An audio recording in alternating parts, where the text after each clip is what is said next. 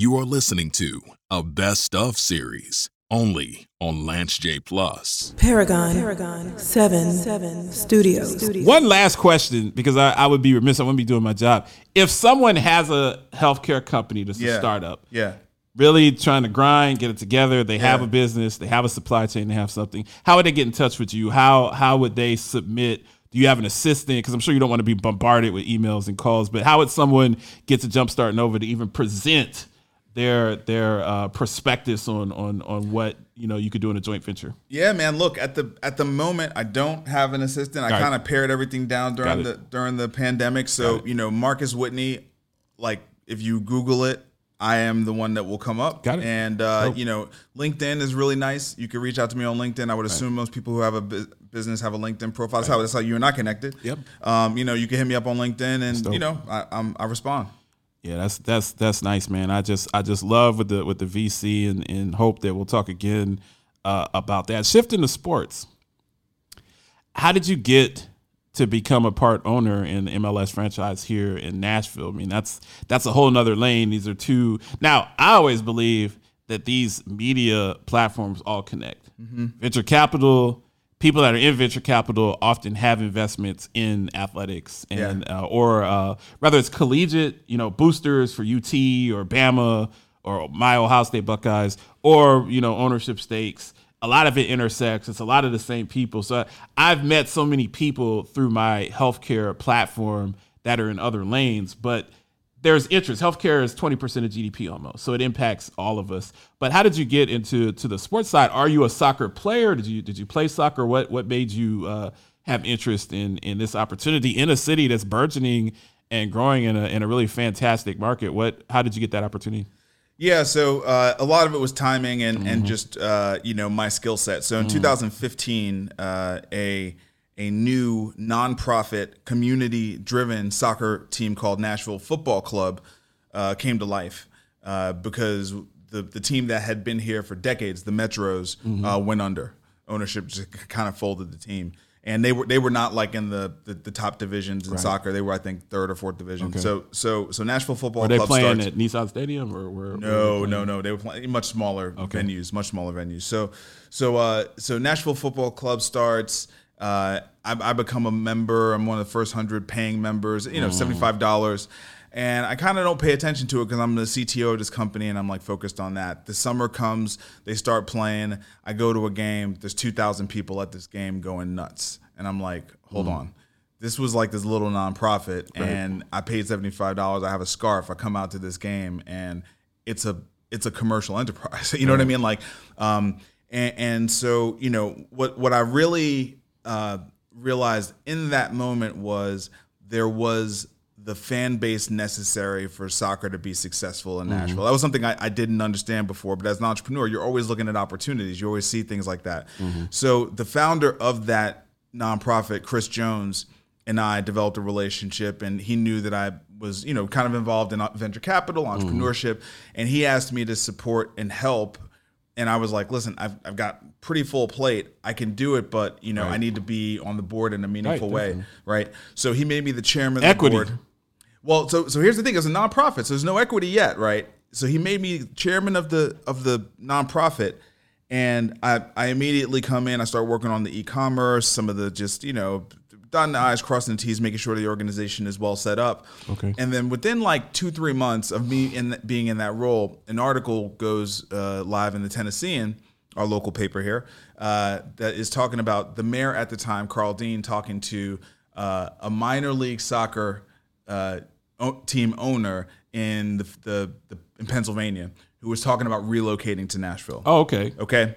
And that started everything. I responded publicly. The Tennessean picked up that story. Right place, right time. Yeah, man. And then it just sort of started this momentum where we were like, pro soccer is going to come to Nashville one way or another. And I think MLB's coming here too. It probably is. It probably is. Got to get here. And I was really in the role of being responsible of making sure that this group of people that didn't get disenfranchised, these were going to be the fundamental fans of soccer in Nashville, okay? And I had to make sure they didn't get disenfranchised. So I took the skill set I had developed, which was package up an opportunity and raise capital for it, okay, but also convince the existing nonprofit that this is the right move, that we should move pro, we should go for profit, okay? So basically I did those two things. And in that transition, I became part of the ownership group of what was initially the USL minor league club, okay? Right. And then within a very short buy period low of time, and sell high. I mean, it's just you get in at the right time. this is the entrepreneurial thing, right? You know what I mean? Like, if you're willing to put in the sweat equity on the front end, you can maintain ownership throughout. Right. And so then when the MLS thing comes, John Ingram, who I've had a relationship with for almost 10 years now, okay? Like he's been an investor in Jumpstart Foundry, all the other stuff we've done.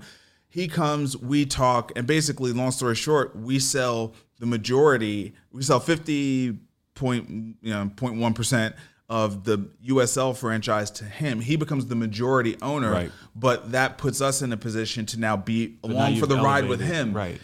So he's leading the charge for us to be a Major League Soccer team. And then when that happens, so the beautiful thing about the story is, and then when you become a Supporter Shield champion and an MLS champion and get into Copa America and stuff like that, we hope all those things you're along for that entire ride. Well, we hope all those things are there. But the one thing I do want to say is the thing that I'm most proud of. The ownership thing is nice, but the thing that I'm most proud of is if you go to a Nashville Soccer Club game today and you look at the supporter section, those supporters are the supporters from Nashville Football Club in 2015.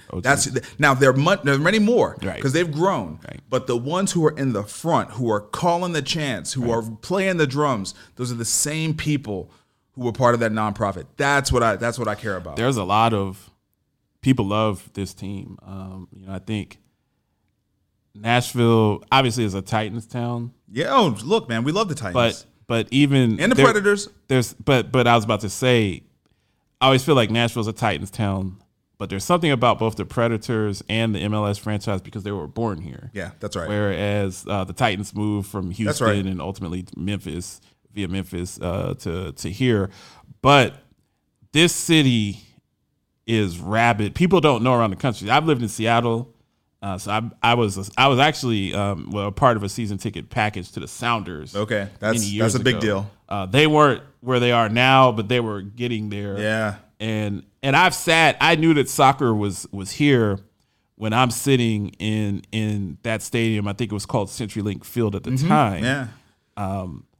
There were 60,000 people. I know. At a soccer game. I was like, man, this is like a Seahawks game. Yeah. And the Seahawks won the Super Bowl and lost the next Super Bowl while I was out there. So it was very similar to a Seahawks game as far as fans, as far as, volume, people cheering and screaming. Yeah. And, Columbus, the Columbus Crew, you go to Crew games, there'd be 9,000 people there. But, in some markets, L.A., soccer is rabid. And I think Nashville really loves their homegrown teams. They love the Predators. Love the Predators are loved. Love the Predators. Here in Nashville, I can't wrap my mind around like it's Nashville's the South. It's not even North like where we grew up, where it's cold and people ice skate.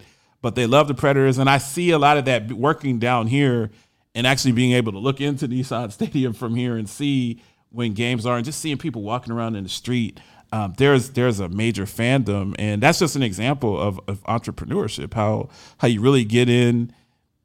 I think people would assume that, hey, this guy just has a lot of money. He wrote a check for $10 million to get in, and that's not how you did it at all. No, that's the exact opposite. People would just think that, hey, Marcus Whitney, he has a great VC. At some point, he cashed out somewhere. He had 8 figures, and he wrote a check to buy into a percentage, but you actually helped build this thing. I'm a co-founder from the ground up. Right. It's documented. Right. Like on the website, there's a series called Dream Together, and it's probably the thing. Like I feel I think proud is the right word, that they actually memorialized the role that Chris Jones and I played in getting the club to this point. It's like I'm a recognized co-founder of the club, that's just fantastic. And that's going to be forever. Like it's the ownership stuff. Ownership changes hands, man. Right, but you can't take away someone's role as a founder of something. Yeah. You know what I mean? Originator. Yeah, that's fantastic. Who are some of the teams? Do you go with the local teams? Are you a Nets fan? Were you upset at Kevin Durant for airballing that three at the end? No. I mean, look. He was the only one on the court playing like he wanted to win. I talked about it. I said, look, he was the only one playing on the court like he wanted to win. I said, what do you want from the man? The man played 53 minutes. He crushed it. He was literally about to vomit on the court. He crushed it. What can these people are human beings. I mean, honestly, I was mostly watching that game. I was just looking at James Harden, and I was like, "Where did you go, bro? What happened?" He was playing on one leg, though. I know, he was really bad. Man, I mean, he looked like it. Right. He looked like it. No. Listen, I grew up in New York. I'm a Knicks fan. I mean, you know. So you're a Knicks fan? Yeah. I'm from that era. So I'm a Knicks, Jets, and Mets fan. What is? Oh man, so you picked all three of the wrong teams. I'm from Brooklyn. You picked the wrong football team. Look. You did pick the Giants. You did pick the Spankies. If you are from Brooklyn, it's Jets and Mets. If you're from Manhattan or the Bronx, you can be the Yankees and the Giants. Right. I know people who choose those from Brooklyn. I don't understand it because Shea, and I just don't understand it. So let's start with the Knicks. Yeah. Trae Young went through. He played the Reggie Miller role. Yep, he did. And successfully. He very successfully, and he propelled himself into stardom. Yeah. I don't think that any of us saw Trae Young as a star. Great bad guy. We saw him as a little guy that could shoot a whole lot and shoot high volume, and he could hit threes from 30 feet out every once in a while. Yep. But at the Mecca, at MSG, you go in there, you put up 30, 40 at MSG, you're a star. Yeah. But the Knicks made a lot. First game back on the pandemic, so crowded. Right. MSG crowd, Spike in the front, acting crazy. Spike in the front. The whole crew, but the Knicks made up a lot of ground. Oh man, this is a great season. They made up a lot of ground. This was a great season for the Knicks. Great rebuilding year. Yes. Rampage tells me all the time. He's like, nobody cares about the Nets. He's just like, New York is a Knicks town. He said that. He's like, I live in Brooklyn, so I'll if the Nets win, I'll wear a hat. I'll support. But he said that most people in New York still refer to them as New Jersey Nets. That they'll never. That's right.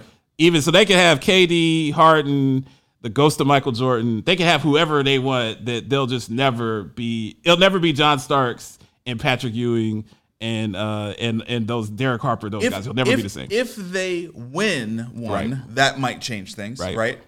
Winning always changes Everybody loves things. a winner. Yeah, winning always changes things. That's true. But look, New York belongs to the Knicks. For now. You're listening to the Lance J Radio Network.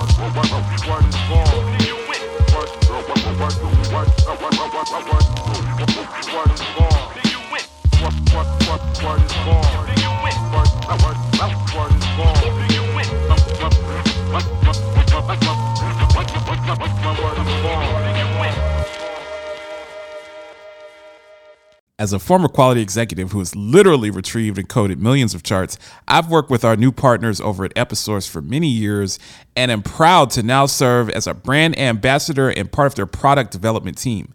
Episource is a global industry leader in chart retrieval, coding, quality analytics, and in-home assessments. For information on Episource, go to www.episource.com and fill out one of their contact forms to request a demonstration.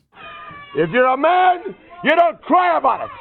You take life, the ups and downs. If you're a real man, you never go down, you just stay up. That's why I'm the world champion. That's why this sport coat costs $800 and that costs $200. And I don't know what that costs, I'd be ashamed to wear it. That's why I'm wearing lizard shoes and a Rolex watch, and I got a limousine sitting out there a mile long with 25 women just dying for me to go, woo! Because I'm the world champion, sucker. You are listening to the Lance J Radio Network. It's time to switch to T-Mobile. Right now, pay zero cost when you do. Keep your number and keep your phone. We'll even pay it off. Only at T-Mobile, the leader in 5G.